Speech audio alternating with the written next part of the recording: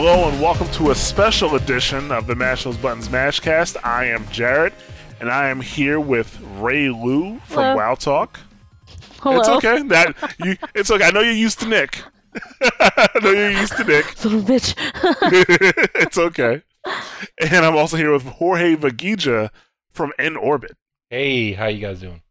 Yeah, it's been a long time since I've had to say your name. Yeah, isn't it crazy? Yeah, I know. You know, you took In Orbit and you flew away with it. Like Hey, little bird. Jorge Veguilla. Is there a Jorge Veguilla around here? Yeah. Yes, today's special edition, one of the final five, as me and Nick brought up previously, is this one's about leadership in games. You know, lots of games have guilds and clans, and that's what we're going to talk about. And that's why Rei and Jorge are here. Jorge is running a clan in Destiny, and we're going to get into that. And Rei has been running a guild for a long time in WoW, and then before that, Guild Wars. And before that, I'm not even sure what games, but I know those forums you have are pretty old. Yeah. She also had us tagged in real life for migratory purposes. Yeah. Yeah, so I guess let's start with Rei. Why don't you kind of tell us, what games you've had guilds in? Yeah, let's start with that.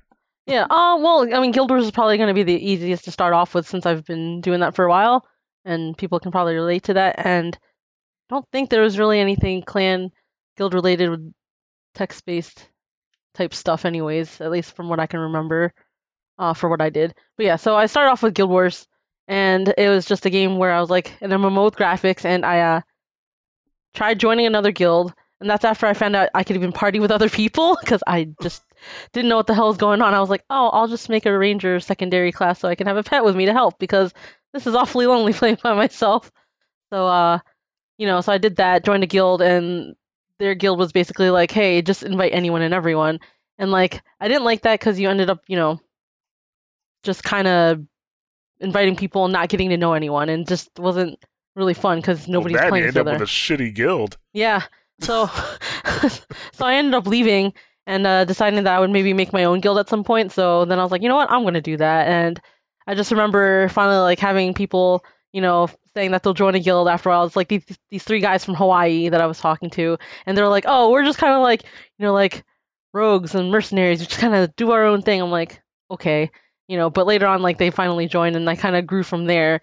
And I remember everybody from back home, like, we were going out to eat, but we were all sitting there. I'm like, I have to think of a name for the guild before I leave. So they sat there for probably, like, another 15 minutes. So came up with the guild name, made it, and that's, like, how it all started from there. And then after playing through that, and then I finally transitioned to playing Guild Wars and WoW, and I just ran the same guild and just kind of went through that way as well. So that's how I started mine. Okay. And that went from Guild Wars into WoW, and that's your current main game, right? Correct. Guild Wars 2 came out, but my best friend runs that because it did not live up to my expectations. So she runs my guild for 2. I don't think Guild Wars met many people's expectations, mainly because there were no guild halls, and without guild halls, how are you gonna guild war? How are you gonna guild war if there's no GVG? Yes. How do you yes? With DDP. I can have a podcast just about that. I know. Just about that alone. No healers? Really? Yeah. No, we're not going to get into it. But I totally understand what the fuck you're talking about. Yeah, thank you. No problem. So Jorge, why don't you tell us about how your clan formed and what? Well, I said you have a clan in Destiny. Mm-hmm. Is this your first clan? Well, all right. So when I started Destiny, I just picked it up. I played the beta.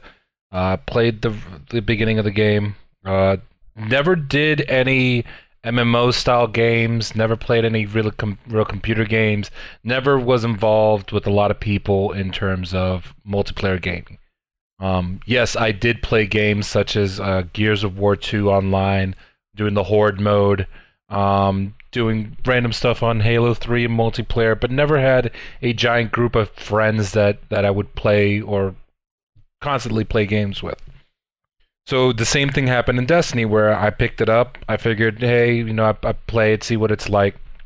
Then I realized, oh, it has MMO-like things where if you can have a clan, a group of friends to play with, or it was highly encouraged to go in that route, I should say, because we all know Bungie doesn't really have the proper tools in that game compared to other MMO-style games. The clan is just mostly for the tag, and there's no real tools in game to really take advantage of it, unfortunately. Mm-hmm. So one day, I think it was my second run through Vault of Glass. This was before I really knew how to take leadership in a group with regards to a video game. Because before that time, I was actually pretty passive when it came to taking the leadership, like doing what to do. Was like, okay, I'll do this. I'll shoot things. I guess I'm okay over here. I'll shoot this thing over here with the flashing, glowing lights. And I created the clan just for fun. I was like, oh, we could probably play, hook up together. How about next week we set up? Of course, next week came, nobody showed up. But I had already created the clan, and I invited a couple friends to join. So I had the necessary 3 to 4 people to join or whatever.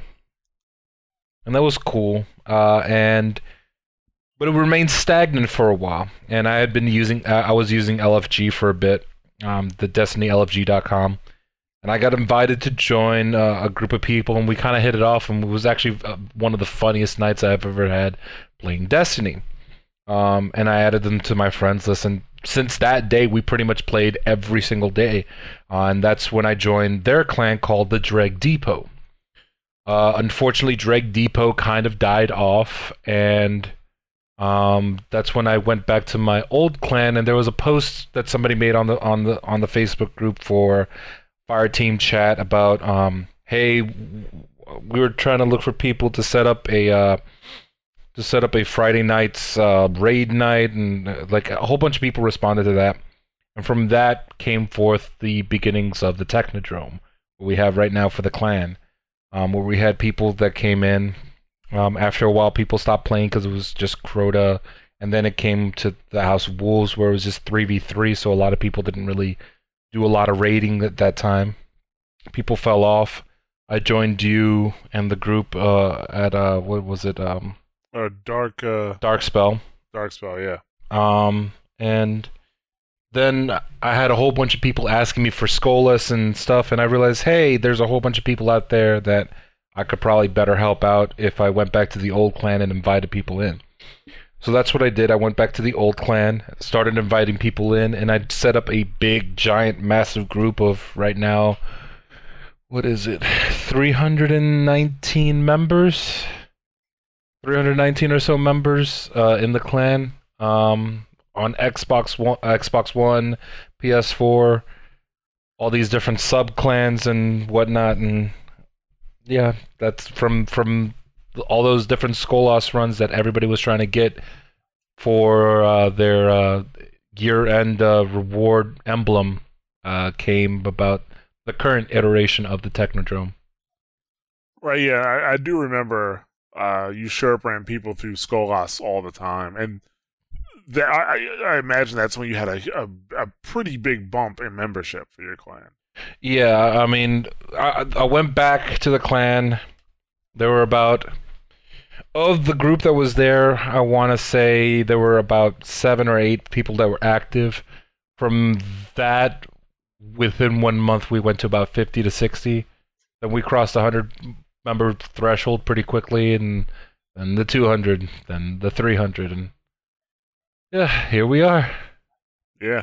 I remember thinking, man, Jorge must really like this game. Because fuck going through Skolas 4 times a day. Because that shit, nah. Like, I just didn't get it. Well, me being me, I'm not helping. Yeah, no. Like, if I don't know you, good luck. Mm-hmm. You know, so, but yeah. You are, there are a lot of people who would not have made it through Skolas without you. I'll tell you that much. I do remember that that's when I was actually that's when I was on the Destiny crack. I was playing that shit like every day. Mm-hmm. Now, as for me, right now I am actively not leading anything except mash those buttons. That's my clan right now that I'm leading. But I mean, in terms of video games, it's been a while since I've actually led a guild or a clan. But back in the day, let's say I ran stuff from, I would say about 2002, 2003 to I'll say about 2010 is when I really start cutting those things off. I started off. I had a clan. We played Call of Duty, like the original Call of Duty, the one that actually took skill to play because it used World War II weapons.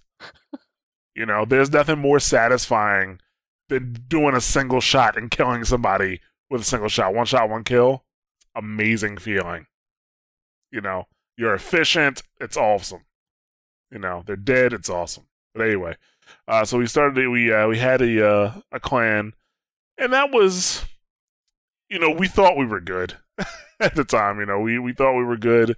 We'd play some other clans, but we weren't really competitive. We just kind of had a good time.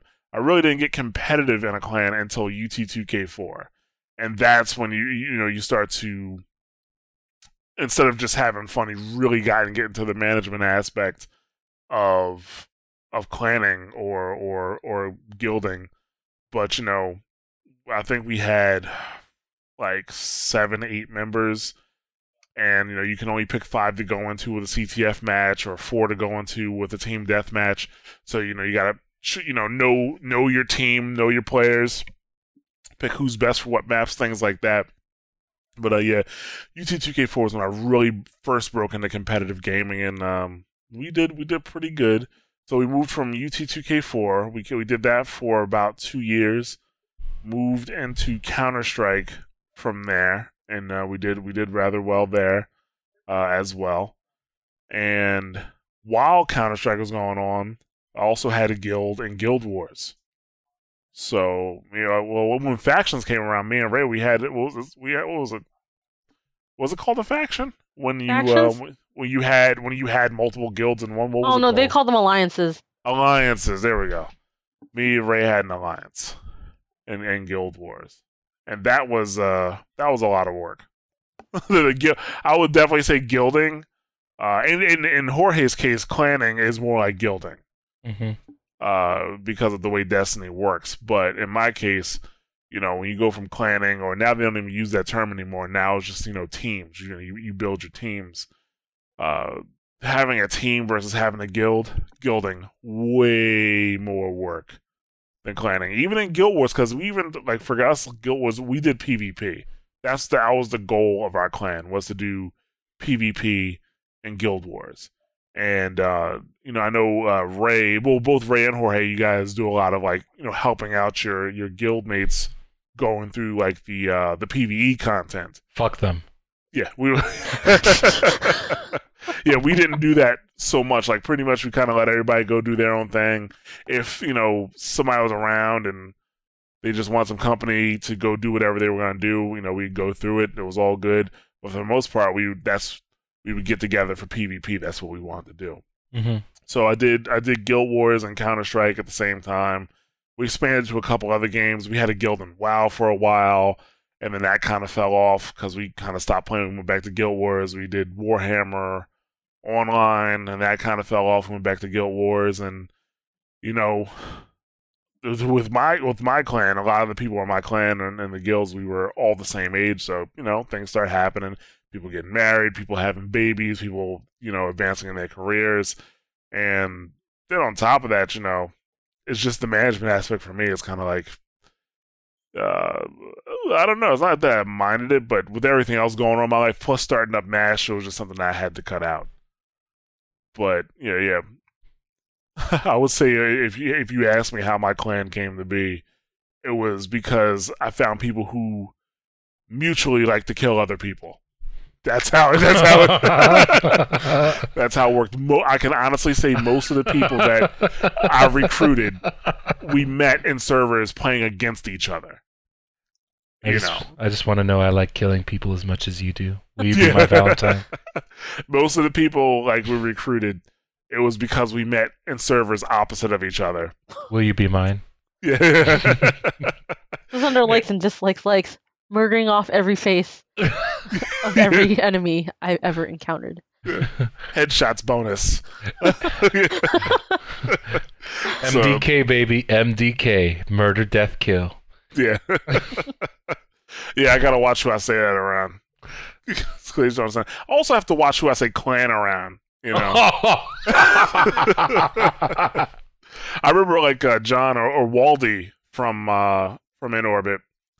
Me and him used to work together. 06, 05, 06, we worked in at a undisclosed location together, and I remember talking about like a Counter-Strike match that we had coming up, and I kept using the word clan, and the way he was looking at me, you know, while he was listening to me having this conversation, like, I'll never forget his face. You black people can say clan? Yeah, exactly. Yes, exactly. it was. You guys have your own clan? I didn't know this existed. It was a look of confusement, being confused and wonder at the same time. Do you guys wear black bed sheets? Do you guys do the pointy hat too, or is that something else? Yeah, yeah. So I gotta watch that. Now, like I said, now they don't use that word anymore.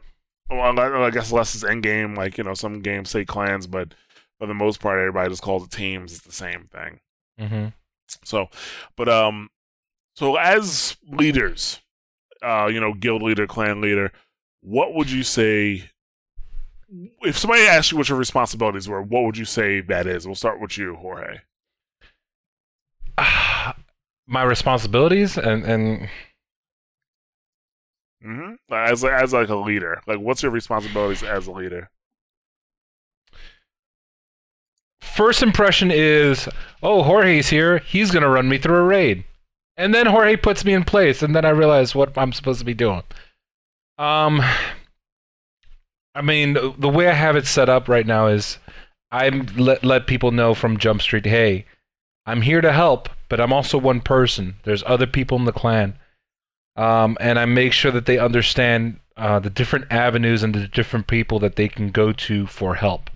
That's why I've established a structure where, yes, I'm the king. I'm the Mikado. Mikado, da, da, da, para dancing. Anyway, I also have my shoguns who lead the other sub-clans, and I have lieutenants that I've set up who I personally know will help them do a certain activity. We have the PvP side, and they have their own members who they do stuff like Trials of Osiris, the high-level PvP stuff.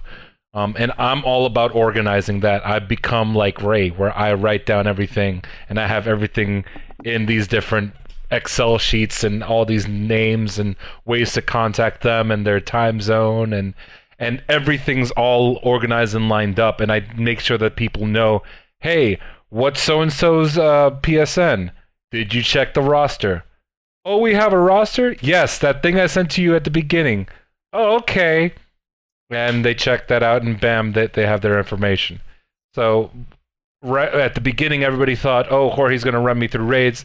They know now that, hey, Jorge's pretty much organizing the entire clan, and yes, he can help me out, but he at least gives me the tools to be able to operate within this clan, be successful, and get people to help me out, or to learn how to operate the different raids and activities within Destiny. All right, so you're more of an organizer. I'm an organizer and a facilitator. But gotcha. I rule with an iron fist. I will kick somebody out without hesitation. Yeah. Hecking on everyone. King combo. Oh wait, that's Killer Instinct. Never mind. Damn it. All right, Ray, what about you? What would you say your responsibility as a leader? What makes you a leader? Well, let's see. I'm trying to think. So with Guild Wars, when we did everything, forums were a thing back then. They're not now.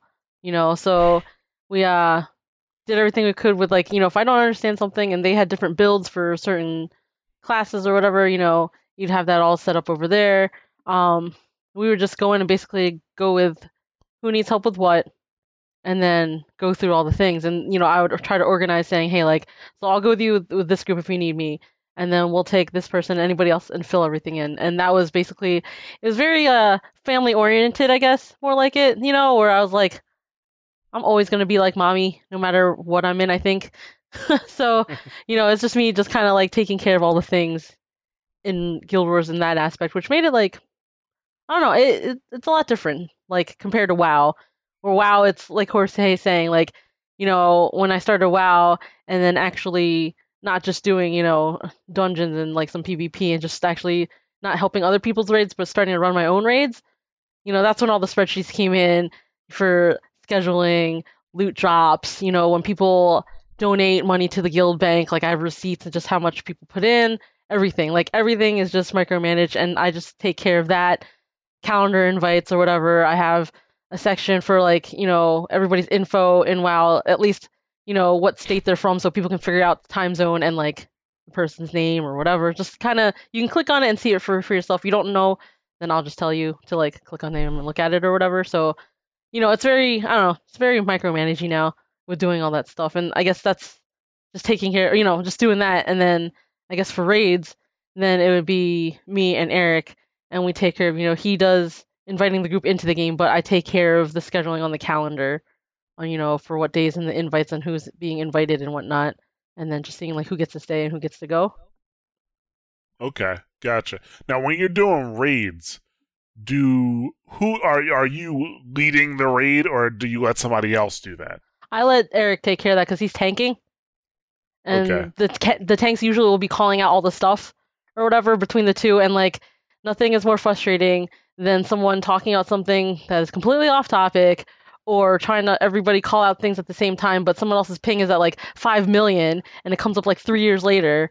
And it's just kind of like, you know what, I'm just going to let them call out, whatever they need to, because if I start interrupting, like, you have people who get super annoyed. Like, Eric is one of the people who gets very annoyed when he tries to talk and someone is interrupting. It has nothing to do with the game, so I'll call out when he's not calling out certain things, for certain parts of the fight. Like, I know when to call out stuff. It just depends on which boss it is. Gotcha. I want to pause you right there. Did you notice that she called me Jorge? I wasn't going to say anything. Wilbur. Continue. Well, I was going to ask you, like, when you're running your, because well, actually, Ray, do you guys PvP in WoW as well? Yeah, not as much in not as much in MoP, and then the beginning of this expansion, also not so much because it was really dumb how they did everything. So we're starting to pick up on doing a little bit of PvP. Me, Jarret, and Eric started doing a little bit for the last couple weeks over time. So we'll have to see who's interested in doing PvP from there, because we don't have as many PvP people. And the only person that PvPs is Corey's wife, but she's got a kid, so she'll be on like at some really odd hour and then log off. So it's just kind of like we just have to start resetting up all that stuff again. If PvP was the way that it was for like Wrath and I guess for Kata, great. Like, we'll PvP and arena our faces off along with raiding and dungeoning and everything else in the game, but since it's not the same, it's kind of like the magic isn't there anymore.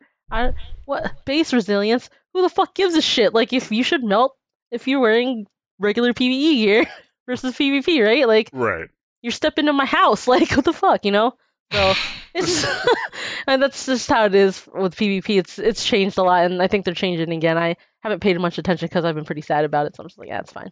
And I used to be scared of PvP because of Guild Wars. Because of Guild Wars? Guild Wars was some serious shit. That's why. It was. I was like, I don't want a PvP when I was in WoW. So, all right, I'm not sure if I'm pretty sure you've never played Guild Wars, correct? Correct. So Guild Wars was built around the concept of PvP. They built the PvP first before they actually built the PvE. They only built the PvE because people were saying, well, what am I going to do besides PvPing? They were like, PvP more? I think that was kind of the answer at first. So the original, this is where they fucked up in Guild Wars 2, because I do not find the PvP enjoyable, I couldn't stop playing the PvP in Guild Wars. And so the PvP in Guild Wars was extremely balanced. I mean, what was it? Each class, right, if I remember correctly, each class had 300 moves. Each class had 300 moves, and you can choose 2 classes. But out of the 600 moves you had available, you can only choose 8. So a lot of the moves had, like, meta values. Like, you know, if you just look at it by itself, it will look like it did nothing. But you pair it with the right move, and it does everything. Yeah. You know, it's amazing. And between that and just bringing one elite skill that made, you know, I mean, it was great when they implemented being able to save your builds and everything, and that was a big thing. Like, for me, the way I saw that was, it was like playing Magic the Gathering, except you made your own god hand while you're down. Yes. And then you go do your thing, and, you know, it was great. It doesn't work when you go back in, swap a couple things. You don't have to have, like, shit everywhere. You can just focus on doing your combos against and finding those people and tell them to eat dirt. Oh my god, Coat of Arms, Sliver Queen, ultimate combo. Ah! Exactly. Yeah, like that's the way Guild Wars put together. So, you know, you have these PvP modes that were more fun than not, but the big PvP mode was like it was Heroes Ascent. It was called something else before that, but that was so long ago I can't remember what it was called, but Heroes Ascent would take you to this thing called the Hall of Heroes. And this thing was so epic because basically once you got to the Hall of Heroes, it would be your group versus another group from another country and then another group from another country. And whoever won Hall of Heroes, if you won 3 times in a row, you would open up special PvE areas for everyone else. So everybody was invested in PvP. But the PvP was so, like, what's the word I'm looking for? It was fast, it was balanced, and it was so team-oriented that before you could go into Heroes Ascent, like as soon as you formed your team, the first thing that would happen is that you would go into this quick match that would be against PvE enemies. And if you could not beat these PvE enemies, there was only like 3, maybe 4 of them. If you couldn't beat them within 30 seconds, your entire group would just blow up. Like your entire group would be like, oh, not worth it. We can't go and play PvP. Because we can't beat these PvE heroes in 30 seconds. It was kind of like a test to see if you were even ready. And a lot of people failed that. So, yeah, like I can see why you were a bit scared of PvP in Guild Wars, because, yeah, it was some serious shit. Yeah, I still huddle in the corner sometimes. Yeah, especially if you're a healer. Like, yep. I know healers get it bad in WoW, but healers get destroyed in Guild Wars, and as a healer you were fully expected to keep yourself alive as well as everybody else while the enemy is constantly throwing you to the ground, knocking you around, all that stuff. There's always those fucking Korean teams that fucking divide and conquer shit. Like, you know, America's all like, oh, we're gonna fight together, and all of a sudden they start splitting people up. I'm like, fuck, I can't go that way because I have 2 warriors and they're alternating the knockdowns, and fuck. Okay. Yeah. Like, I never uttered the word fucking Koreans until I played Guild Wars. Like, those words, it never even occurred to me that I'd ever say anything like that. But, so, yeah, like, I was asking because, generally running like a PvP guild versus a PvE guild is different. And I'm going to get into that a little bit. But like, I mean, when you guys were playing PvP, it wasn't like a main thing for you guys. It was just something that you did together. It was only for Cataclysm when everybody had like gotten second jobs, different hour changes, like, you know, working night shift or whatever, or doing the adulting things and whatnot, that like we didn't have a team 4 rating. So then we started focusing on doing PvP, doing 2s and doing 3s and stuff like that, and it was just a handful of us, and we just did that, which is totally fine, because I will always find something to do in there, because there's never nothing to do in an MMO, because it never ends. Yeah. Now, Jorge, well, I mean, I've been in raids with you where you've led the raid. Do you, like, whatever, when you're in a group, whatever the group is doing, are you leading that, or do you let somebody else lead from time to time, depending on what it is? It depends, really. If I'm the one who's organizing the event, I definitely take the initiative. If I notice, if I'm not the one who's organizing the event, but people invited me to help out, I again take over just because I know that, hey, they're asking me for help for a reason. They want me to take the lead. Now, if I get invited by somebody who I know is strong enough to lead, then I take a step back until there's a question to be asked. And then I'll go ahead and answer it and then go back to do what I'm doing. Gotcha. And I'm starting to pick that up, especially because I just created going back to what you were talking about earlier, I just created the PvP division for the Technodrome not too long ago, within the past month, actually. Uh-huh. And I'm starting to see the differences between organizing a PvP group and a PvE group. It's a very different monster. Oh, yeah. Absolutely. With a PvP group, it's a lot more active, and you benefit from that group being smaller, whereas a PvE group, you can be a little bit more passive in the organization and delegate it to other people, whereas that PvP group, you have to be on them constantly, making sure everybody's on top of things for stuff. If you're doing like Trial of Osiris, or if you're doing, I'm just using Destiny examples because this is what I can relate with, or Iron Banner, where you have to organize them. Is like, look, this is what we're doing. We're not modifying from this. If you modify from this, I'm gonna find somebody else. Yeah. And that also goes into how the group is organized. Like, this is how we're doing it. You're expected to do this, and this every single week in order to stay as a Technodrome Knight. Because we need to make sure that you're going to be in PvP shape for these events. If you're not in PvP shape, then you're probably better off not being a Technodrome Knight member. You're probably better off being a regular PvE member. Right. Yeah, and that's, I guess I might as well get into my, leadership, because that's going to roll right into what I was going to talk about, because everything that I've led was primarily centered around PvP. Like Guild Wars, we had a bit more PvE because of, it's an MMO. But still, you have a core team of people. Like, this is Team A. This is the A team. We're going in first. And we're going to go in together. That's Guild Wars. But even before that, with Call of Duty, Counter-Strike, and Unreal Tournament, when you go into matches, you only have a set number of people you can take. You Call of Duty 4 or 5, and UT it was 5. We played CTF most of the time, and then Counter-Strike is 5v5. And, you can't have 20, 30 people, sitting, just hanging around in your clan and expecting to play, because one, it just won't happen.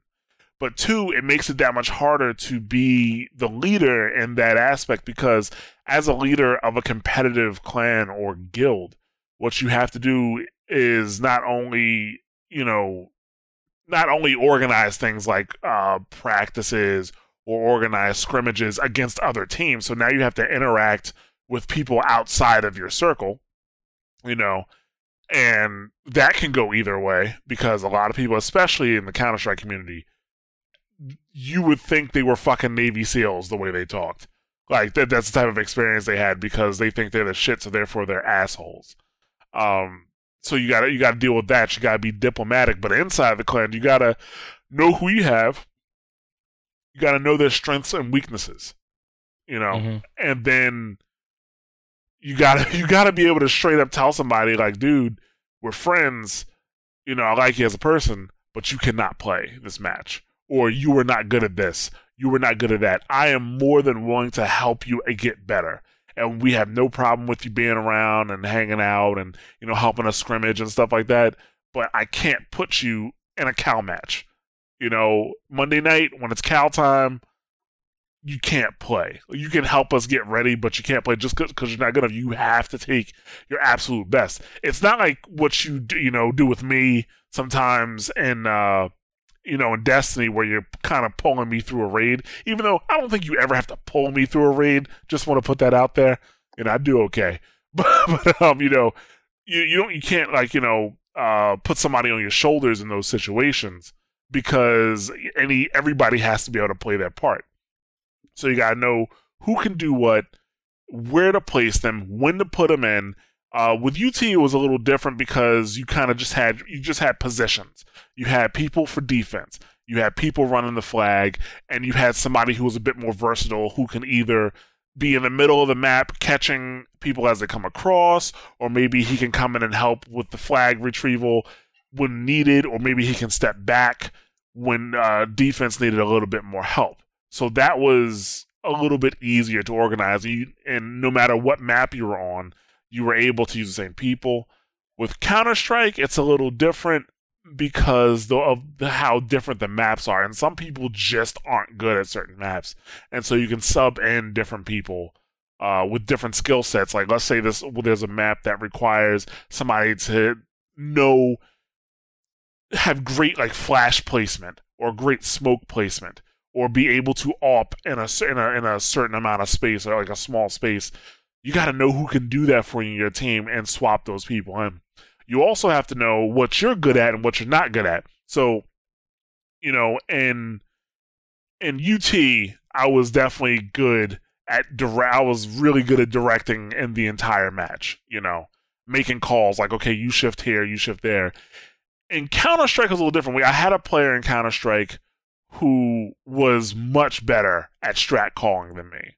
So while I was the leader of that clan, he would, inside of a match, he was definitely calling the shots. He was calling the strats, So that's just the way it was. And once we got that part down, we ended up, faring a whole lot better than when I was calling the strats. So you got to know. So I think it just takes a bit more analysis. You got to be, you can't just be friendly with people, and you gotta be able to tell people like, look, man, sorry, it's just not working out. Now, being competitive in Guild Wars was also a different experience because now, also I have had somebody in Guild Wars who was better at making calls than me, so I let him do that. But on top of that, while I'm, at work, quote unquote, I'm coming up with builds for the team, so it's like, okay, well, I need somebody with this armor, and I need somebody with these moves. And then it was, Heroes Ascent was 8v8. So, I told you guys about Guild Wars and how the moves work.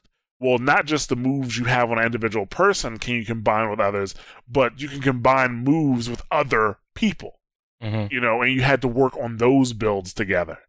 So, that's, as a leader in that aspect for Guild Wars, with PvP being our primary objective, that was, I would say, a responsibility of the leader, is making sure you get the right people out and scheduled with the right armor and getting the right moves. And if they didn't have the right moves in that game, you can actually help them.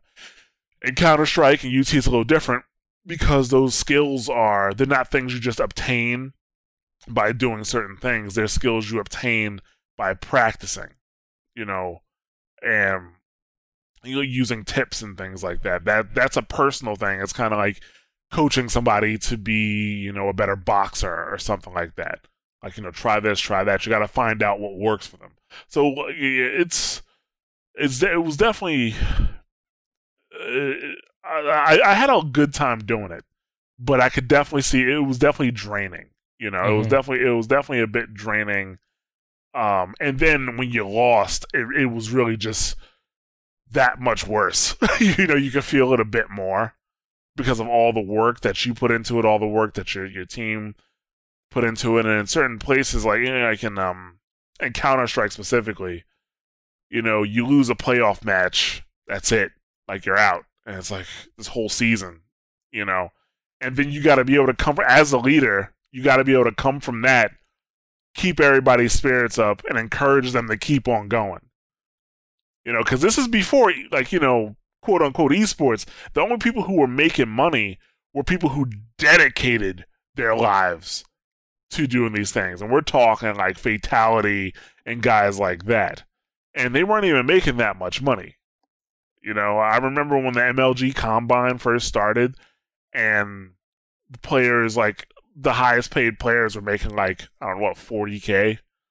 So like, yeah, like it wasn't that much money going on. Not like now where you have Dota 2 tournaments have millions of dollars in prizes, and LOL, League of Legends players making 6-figure salaries. Some FGC players are making over 6 figures too. At the age of 17. So it's like, yeah, it wasn't like that. So you got to be able to keep people's spirits up for something they're not getting paid for, yet pouring a bunch of time into. I mean, during Cal season, during Counter-Strike, we were putting 40 hours in practice after working 40-hour weeks, work weeks, So it definitely is a bit different. Ooh, it brought back some memories. And I think with competitive leadership or competitive gaming in general, it's one thing to be dying to a raid boss and keep on trying, but when you have another human being on the other side of that controller and you're getting the shit kicked out of you, that's a different feeling. I think that's a different feeling for me. And that's the feeling I try to relay to the people I'm playing against, actually. You're just imagining they're like little 12-year-olds in the basement. I don't want to discourage 12-year-olds. I need grown men. I need to discourage them. It's like, fuck this. I'm going to go sleep with my wife. I just want to make them get off the controller just so you can make me feel better about myself. So what kind of issues do you guys deal with? I want to go first. Okay. Go for it, Jorge. Okay. So the biggest thing about managing a group this large, I know it sounds crazy to a lot of people, but part of it is being part parent, dealing with multiple personalities and knowing how to organize those personalities effectively. One of the reasons why I enjoy being in this group is because I truly do enjoy being with these people that I've played this game with. All these different people whom I've been able to run raids with and have fun with, joke around with. It's enjoyable to me. And I know that there's a lot of people that they can't handle having all these different people, these different groups, or even quote unquote babying people. That's not something that's appealing to them, but for me it is, just because I enjoy being with these people. And on top of that, dealing with a large group like this, where we have 300 and so members, I have members who are in Australia. I have members who are in Japan, members who are in Europe, all places, Italy, Germany, Austria, Hungary, in Great Britain, all 4 parts of the United States, East, Central. I can go on. Managing all those different schedules. The reason I do this is because I really do enjoy those people. I have utmost confidence and utmost trust in these people. They have trusted me too. Not to sound all uppity and stuff, but they've trusted me enough to trust me with their PlayStation accounts. I'm able to get into them if I absolutely needed to, or they needed me to. Not that I have any need to. I'm just saying, one of these days I could probably go in and buy something for them using the gift card, and they'll be like, "What the heck is this? Like, I don't understand what's going on." But that's how it's gotten with me in this group, and because of all those experiences that I've had with all these different people, it's enjoyable for me. It's just something that appeals to me. One of the toughest things is with all these people is dealing with conflicts, unfortunately. Sometimes people just don't work out well with other people because of political views, family history, family preferences, whatever it is. I mean, there's a whole variety of reasons why people don't work well with others. It's just, you know, it. I try to manage it as best as I can because I do enjoy working or playing with these people. It sounds gross when I say it like that. It didn't sound gross until you said that. Well, sometimes sometimes I like to play with my own penis. But anyway, just very questionable usage, Jorge. Yeah. Just everything about the group and all the time that I put into the group, it's worth it to me because of how enjoyable it is to me. Well, gotcha. Yeah, I mean that's the thing. Like, nobody's getting paid to do this. Well, nobody here is getting paid to do it. So if it wasn't enjoyable to you, there's got to be a trade-off. Because it's work. It is a lot of work. And if there's a lot of people who would not do that, who would not do what you're doing. So yeah, it's got to be a trade-off. I would hope you enjoyed it, or you at least like the people you're doing it for. So Ray, what about you? What kind of problems do you usually run into? See, so I'm thinking Guild Wars. We didn't have too much of an issue, and Guild Wars is very super family oriented, not as in like family friendly, because we had to make sure people could handle our retardedness before they come join. we would say some of the most ridiculous shit, and if they couldn't handle it, I'm like, they can't be in our group. They're not going to be able to. Yeah, so we just did that. So we've never had a problem in Guild Wars, but WoW was like a totally different thing. So just coming in between like. I'm trying to think of where I could even start with conflicts. I mean, the first time we ever had something was basically with like two single different people in different instances, and just when there's an issue, I don't like I wait for everybody as a whole, and there's like you have a certain amount of people. If they have a problem with one person, they let me know. I try to let them know, hey, people are uncomfortable because it's this and this and this. Could you try not to do that or whatever? And we try to work that out. If they continue to do so, then it's like, sorry, like that was probably the first time I kicked someone out of the guild because I usually don't. I usually don't have a reason to. But yeah, so I had to do that and kick him out, and it got to the point where this person was harassing everybody and PMing and all this stuff. I'm like, just block their name, and I end up writing a ticket, because I was like this person is like we've blocked them and they keep making other names, like this is just ridiculous, So like I handle it in the manner of just being fair and letting them know first, and then going from there, as an example, I guess for that.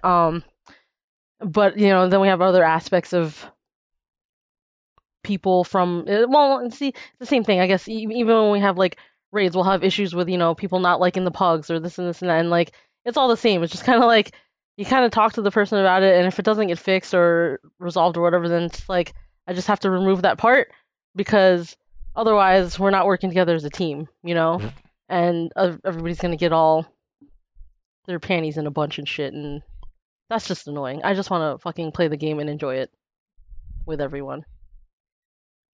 Right. Well, I'm sorry. I'm like, oh, there's so many different sections. How do I do this? well, yeah. I mean, I think with PvE guilds, if that's your primary goal, most of your problems are going to be interpersonal. Oh yeah. That's the thing, because plus it's like an overtime thing. When you're playing like with a competitive clan or guild, interpersonal issues pop up way faster, and either somebody's out, or the team's gonna explode because of it. And it happens way faster because you're putting in way more stressful situations that lead to people saying shit. Lots of shit too. Yes. Yeah, exactly. I want to stress that because oh man, just yeah. I mean, it's like you can go from when people have interpersonal issues in a competitive scene or a competitive environment, you'll be playing Counter-Strike, and let's say somebody's at the B site keeps getting overrun, and the other person may be in the mid or somewhere else, and they're just getting angry. One, because you're losing. Two, because the place that you're losing, the person you don't like is there, and you're gonna focus all of your energy. It's just natural to funnel your energy into that. Oh, if I was at B, I'd be fine. He's at B, he's the problem. Or it could be the reverse, where the person at B doesn't like the person in the mid. The person in the mid is saying, okay, well, what's going on over there? Are you doing this? What are you saying? Are you doing that? And the person at B is like, this guy can't fucking talk to me like that, or you can't talk to me, and it becomes a bigger thing. And the guy's like, well, try sniping from the corner. Well, how about you stop being a cocksucker? Explosions like that. You're like, yeah. It'll happen much faster in a competitive environment, rather than a PvE environment where people kind of, push it down or like let it slowly brew over time. But for the most part, push it down, and then behind the scenes, they're typing to somebody else. Yeah. Yep. I've noticed I'm much more calm doing a PvE raid than I am playing PvP.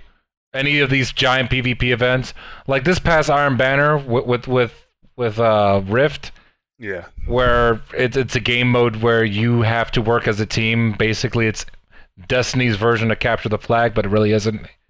And having people assigned to specific roles, and then having people go off and try to be Rambo, and you're just like, no, that's not gonna work. I become much more angry in that game mode than anything else that I've ever done in this game. And that's saying a lot. Yeah, it is. And I honestly think with competitive, it's because you're playing against other human beings. Not only do you, with PvE, you're playing against the computer. And in most cases, the computer will do the same thing over and over and over again. And so over time, you can kind of just, get the process down and defeat that. Now, Destiny's a different beast, because of the fucking bugs you'll find in that game. How many times did we almost beat Crota, and then he just does something that he normally doesn't do? We don't talk about Crota. He doesn't exist. Yeah. Whereas, with a PvP or a competitive match, not only do you have to deal, with your teammates and follow instructions, but you have to deal with an enemy that's going to adapt, that's going to change. Your energy should be focused on them and watching what they're doing and what's going on with them and adapting like that. But if you have people that you can't rely on, going off and doing certain things, that's stressful. Yeah, that's beyond stressful, unfortunately. And at times I was like, look, I can play PvP or PvE with you, but we can't, do trials. We can't. It's just not going to work. I'm sorry. Yeah, it is. I know exactly what you're talking about. I can die over and over and over again playing a PvE and not get upset about it. You start to get a little tired. It's like, okay, I'm gonna call it a night. Like, I'm sorry, I'm just gonna call it a night. But with PvP, it's different. It's like, I'm losing because of you. Now this other person, this other team, they're kicking our ass because of you. Right. Well, I mean, especially. Thankfully, I don't have the experience that you do just yet. Yeah. With Destiny being competitive but not competitive, if you know what I mean. I know what you mean. Yeah. It has those game modes that are competitive light. Yeah. But they're not there yet.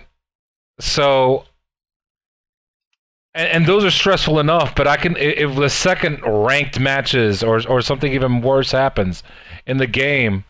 Oh man, I'm going to lose like 50 to 60 members in that first month. I already know it. Yeah.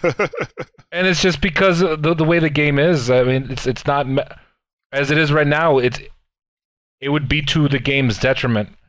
And just knowing that it's like that right now makes me interested to see how the game's going to be in the future, and how the clan and or Rei's case, the guild would progress in the future.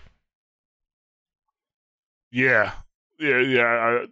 with Destiny was built to be casual, and them trying to make it more competitive, I think just because of the way it's built, at least Destiny 2 may be a different story. It can only get so competitive, so I think you might, I don't know if you're going to hit the competitive scene the way a lot of other shooters do. And that may be a good thing, because you don't want to lose members. Right. No, I mean, my ideal thing is never to lose members, but at the same time, I would rather sacrifice one person than to sacrifice a group of people just because that person is either A, making fun of somebody, or just doesn't work with the entire clan as a whole. Which, if you're getting ejected from a group of 300 people and I can't find a spot for you, that says a lot more to what's going on with you than anything else. Yeah, I know what you mean. And see, the thing is, like, usually with competitive teams, I've really never had to kick anybody out because if they didn't mesh with the group, they just leave on their own. Mm-hmm. It was kind of like a what's the word I'm looking for? It's that people, especially in a competitive environment, people are way more likely to say what's on their mind. And if you're the one causing the problem, you may say something, you'll have 3, 4, 5 people hopping on you. No, you're the problem here. You need to stop yelling. You need to play your position. You need to stop coming over here. It's way more. There's way more testosterone in that environment. You know what I'm saying? It's way more. Way more aggression. Maybe that's what I should say instead of testosterone. Way more. Aggression. Everybody wants everybody else to play their part, and everybody needs to play their part. And that's something that's very instilled in that environment. Like nobody's dragging their feet, and people who are getting carried, like if you get carried through a match, usually don't even have to say anything to them because they know, and they're like, I can't let that happen again. In terms of like issues dealing with competitive clans, I mean, honestly, one of the biggest things was keeping people's spirits up and making sure they get what they need in terms of advice, coaching, practice. But some of the biggest problems I had actually were external, dealing with other teams. Mm-hmm. I don't know how many times, because we had a guy on our team, he was really good, and I don't know how many matches people were like, "Oh, he's hacking," and then they say that in a match, then you got to go through this whole process with Cal or TWL or whoever the admin group is, and you're sending them, pretty much, sending them demos, sending them screenshots, to prove that he's not hacking. And then even if he doesn't, even if, the admin group is like, he's not hacking, you just lost, you still have to deal with this other team who may be going around telling other teams that you're hacking, Then you have, certain players may, have beef with certain players on other teams. Now it's a little different because now it's a bit more professional with money, and so certain teams just won't crosstalk like that generally. They'll probably have their management take care of things. But back then it was kind of like, you got to keep heads cool. Like, hey, because in Cal, specifically for Counter-Strike, if you were in a match and you type something to the other team, your team was disqualified from that match.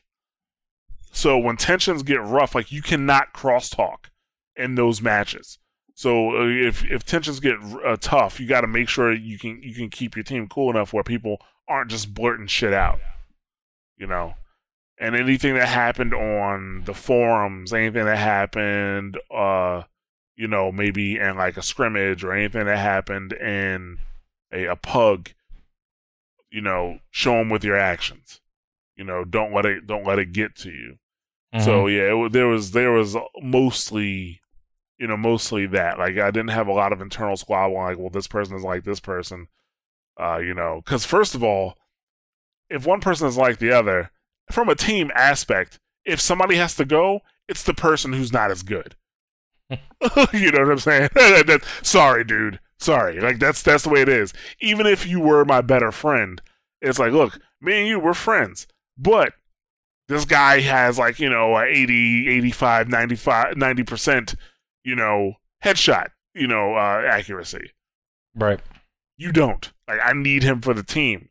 So just don't play, like, you know, just don't play with the team. You know, that's the way it was. I really didn't have to deal with that, you know. And, you know, scheduling wasn't that big a deal because, like I said, the groups were usually smaller anyway. So, you know, scheduling for 5 people is not as bad as scheduling for, like, a whole raid group. You know, well, 6 people in Destiny, but if you're running multiple raids because you're helping out a bunch of guildies or WoW, like, I mean, Ray, how big is a raid group in WoW? Well, raid groups are now, since Flex is the new normal, can range from 10 to 30. Oh, God! Which blows, because it kind of hurt what we're doing now. 10 to 30? Yeah. Jeez. It's really sucky, because I liked it better when it was a hard number, because, you know, then we're running into the issue now. You know, basically we're at end of content, all of a sudden, like, you know, because we're geared up now and working on other things, all of a sudden other people want to kind of hop on. Yeah. And they're like, oh, okay. And then it's like, you know, one week I wasn't here, all of a sudden they brought, like, another friend and da-da-da-da-da. And I'm like, what the fuck? And this happened last expansion. So going forward, I've already explicitly said that, like, I'm trying to run a guild group. You know, I want to get guild credit. It has to be 80% of the group. So if we have 10 people, only 2 pugs can come with us. And I've already been nice enough to just kind of say, hey, like, if you have a character that you want to put in the guild, you can do that. And, you know, there are people from other servers. So I'm like, hey, the new expansion, like, lets you boost a character to 100. Why don't you boost one, you know, over and bring, you know, boost the character on our server and put it in the guild, and we can work together, because it makes it a lot easier. It's a lot more streamlined, and, you know, it's a lot of people will be more at ease, because that's what we ran into the last expansion, was just having the hard 10 and having 2 people, and then what happened was basically, like, these 2 people ended up getting the first random drops instead of, and, like, while it was exciting because we know it's random and anybody can get it, but it happened to be those 2 people that weren't in the guild. And I think a lot of people were kind of upset because it's like, it doesn't feel like a part of the team experience, Right. you know? And then it's just kind of like, and then, you know, and since we already had problems with them growing over time, it was just kind of like, huh. So going forward, I'm changing that, and we're going to not have to have those problems. And I'm just kind of putting my foot down on it, so I don't have to worry about it anymore, because it's like, I don't need to get stepped on. Not doing the shit. Yeah, I was going to ask you, how do you organize a raid group of 30 people? Like, Yeah. we don't do 30 people, because it's 10 to 30. Basically, like, if you have, like, 15 people, the trash and the boss will scale up to 15 people's worth or whatever. But, I mean, I've always tried to keep it around 10, and sometimes we'll have, like, an extra person here and there. But like I said, over time, all of a sudden, it's like, oh, I have this friend that's coming, can they come? And this and this and that. I'm like, okay, because, you know, what happens is, then we end up having someone else, like, not be able to show up. So we end up taking that person, you know? And then when it merges, because it's Flex is the new normal, then they're all there, you know? And then as for managing it, it's pretty much easy, because, like, the 2 tanks are on the tank side and, you know, are in our guild, and the healer's like, I'm the healer in the guild, and then we usually have, like, we used to have one other healer and then a pug healer that consistently came or whatever. So most of the time, if anybody else came, was usually a DPS, and, well, DPS is just DPS, so I mean, it's not really that big of a deal. We do end up, like, starting to tell people, you know, if there's an issue, tell them what it is, what they need to do. I've been actively telling, you know, other people, like, hey, I don't understand DPS as well as you do, so if they're doing something wrong and I don't understand the mechanics of it, just tell them. Right. Just tell them. Tell them how to fix it. Otherwise, we're going to be bashing our face in this wall, and somebody else in the group's going to get mad. I'll be like, what the fuck? So, you know, that's how I handle it now. Just have someone else tell them. Yeah. I'm micromanaging. Well, yeah, I mean, you do what you got to do, like, for your groups, you know. Every group is different. You know, I mean, even when, like, in Guild Wars, because, like I said, the primary objective of the clan was PvP, but we still did PvE stuff. So, like, that's how I know it's 2 very different worlds. Because at first, I'm kind of like, when PvP stuff is coming up, right? Or when PvE stuff is coming up, and we were primarily doing PvP, but somebody wants to do some PvE stuff, I'm like, why don't you just go do it yourself? You know, like, why don't you just go get whatever, you know, X, Y, or Z. So they're like, well, I can't because of X, Y, Z. I'm like, what do you mean you can't do this thing? So I had to learn to be a bit more friendly in that aspect. You know, the end result was me actually bringing somebody on board that actually took care of that stuff with me. I'm not the nurturing type. it's just not me. I can never do, you know, what Jorge did. Like, I take my homies through, and then everybody else, fuck them. Let's go kill them in the Crucible.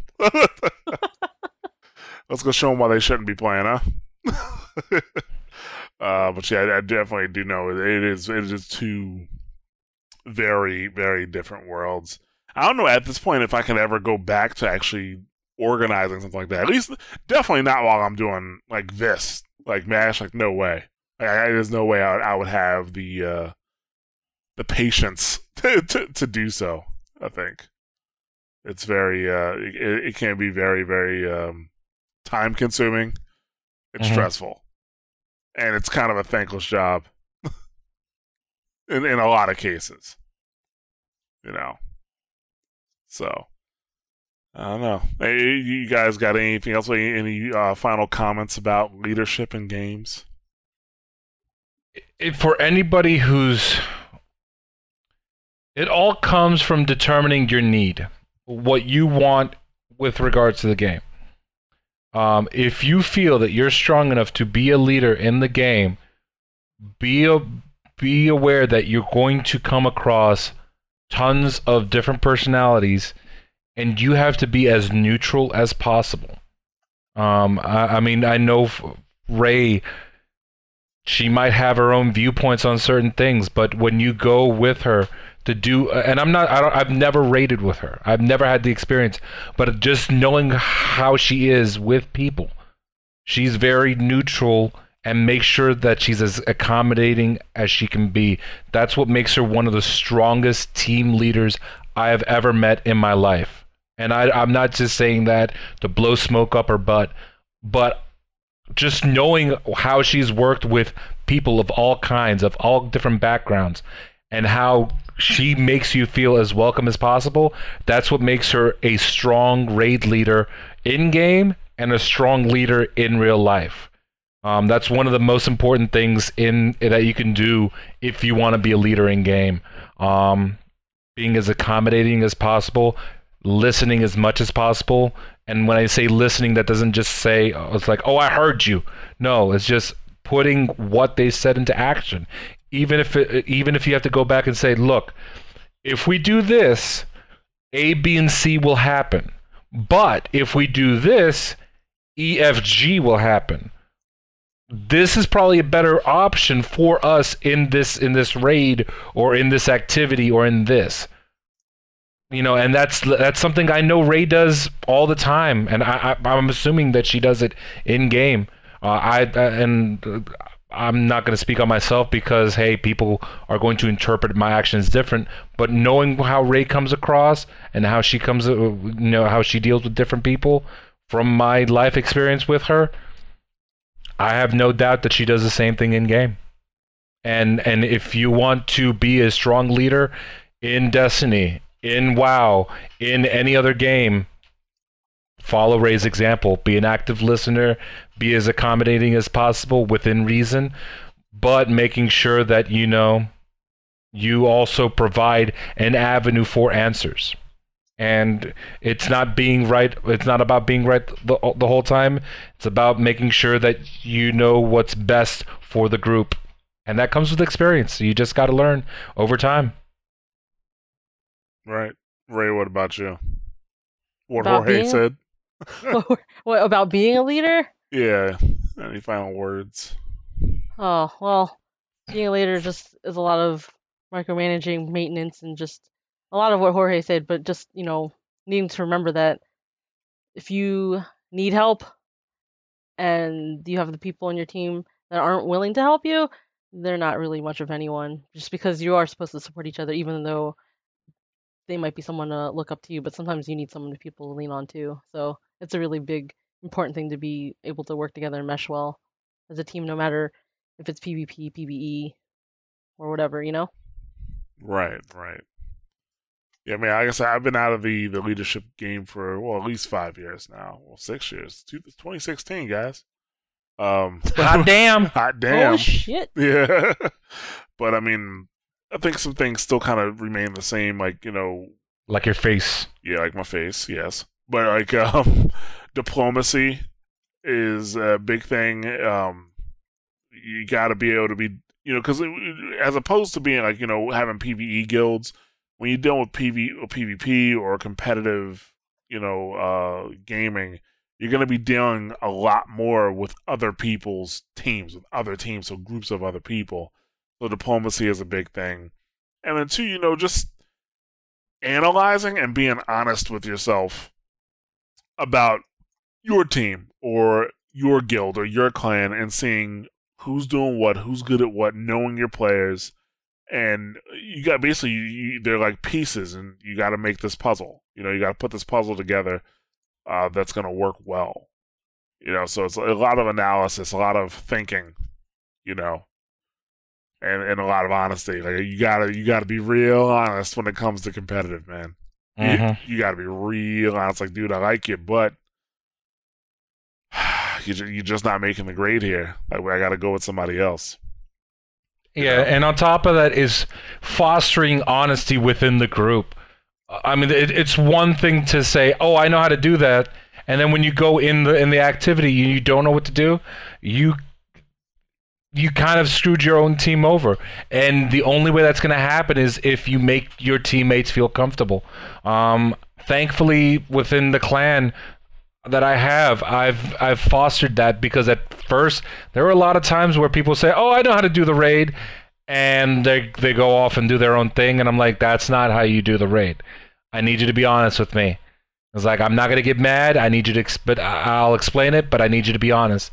And since that point, those people that weren't honest with me, they quickly changed their tune, and that's how we've been able to be successful. Some of the best people on my team, who I know I can trust with anything, who have completed Trials of Osiris and gone flawless, they were those people who weren't honest with me at first. Right. And when they finally opened up and they were like, "Oh, I'll do it. I know exactly what to do. I'll go ahead and help them out. You know, like, I feel comfortable now with this group." It's a big, and I know it sounds weird. It's like, why would I want to foster honesty within the group? Like, shouldn't they be honest from Jump Street? Yeah, they should, but it's not an easy thing. There's a lot of people who don't feel comfortable even among friends, and you have to get them to open up in whatever way you can. And that's part of being a leader in the group. It is. Yeah, that is a very, very, very good point. You know. And the larger the group, I think the easier it is to do that, the larger the group you have, because people have a better example of how comfortable things are in the group. Mm-hmm. Whereas if you have a smaller group, it just doesn't feel as easy to do that. You know, maybe because it's a bit more. I don't know. I can't even say it's a bit more personal. I can't put my finger on it, to be honest with you. But yeah, if nobody else has anything else, no more advice for, you know, our upcoming game leaders or people thinking about maybe starting their own guilds or their own clans, then we're gonna wrap this one. Yeah, we're gonna wrap this one. Thank you for listening. This is a special edition Mashcast, like I said, one of the final 5 Mashcasts that's going to be available. But we do have other podcasts that are not going away. One being WoW Talk, that is every other Tuesday. We have featuring the Queen Bee herself. Yes, that's Rei's stomping ground. WoW Talk. Then we have In Orbit, which is that is hosted by Jorge and some other Technodrome members. So sometimes you'll catch Waldy on there. Technodrome Elite. Me and Waldy. It's so elite. There's only 3 members. That's how it is. It comes with a free year of Amazon Prime, so that's nice. But so In Orbit is every other Monday, And that's new, by the way. It was every other Tuesday, but now it's every other Monday. We have Double Tap, which is the first week of every month. That is the fighting game community's podcast with Meza and Crash Tag. And we have a new podcast, which is we actually already have. Well, by the time this comes out, it'll be 4 episodes out, 4 special editions for Overwatch. The name of the podcast is Watchpoint Radio, and that will be alternating Tuesdays with WoW Talk. So Tuesday is like officially Blizzard Day now. You guys could thank Nick for that one. Damn it, Nick. That was Nick's idea. You had to go and get somebody pregnant, and you had to go and change the schedule. Yeah. Nick can't keep it in his pants. No, but not the first time I've heard that, unfortunately.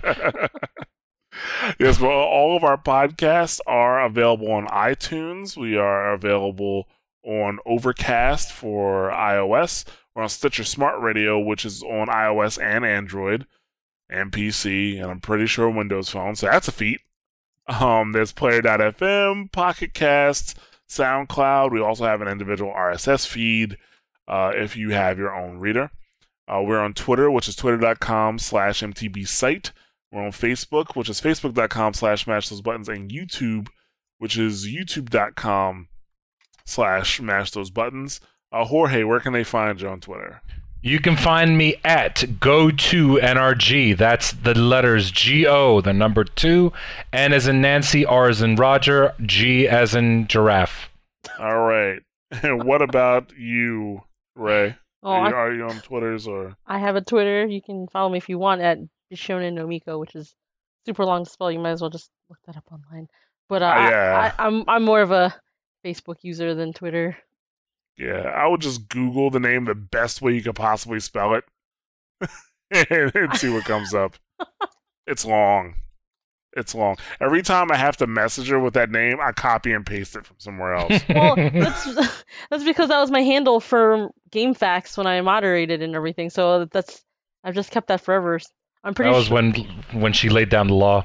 Yeah, when you if you just look up my name and write the word Twitter, it's the first one that comes up. Oh, well, that's good. Ta-da! And my real name's only 7 letters, so I mean, if you fuck that up, that's on you. Yeah. That's a shame. Yeah, so I'm on Twitter. I am _Ja_ says _JAA_ very simple. Yeah, feel free to contact us. Let us know, like, if you have something to add to the conversation. Comment anywhere. It could be SoundCloud. It could be on the site. It's probably better if it's on the site, but hit us on Twitter. Let us know what you're thinking. We would love to hear back from you. We'd love to hear feedback. If you enjoyed the podcast and you want to help us out, just share it. Share the podcast, and that is more than enough help for us. Thank you very much for listening, and we will catch you guys next time. TTFN, ta-ta for now. See you guys.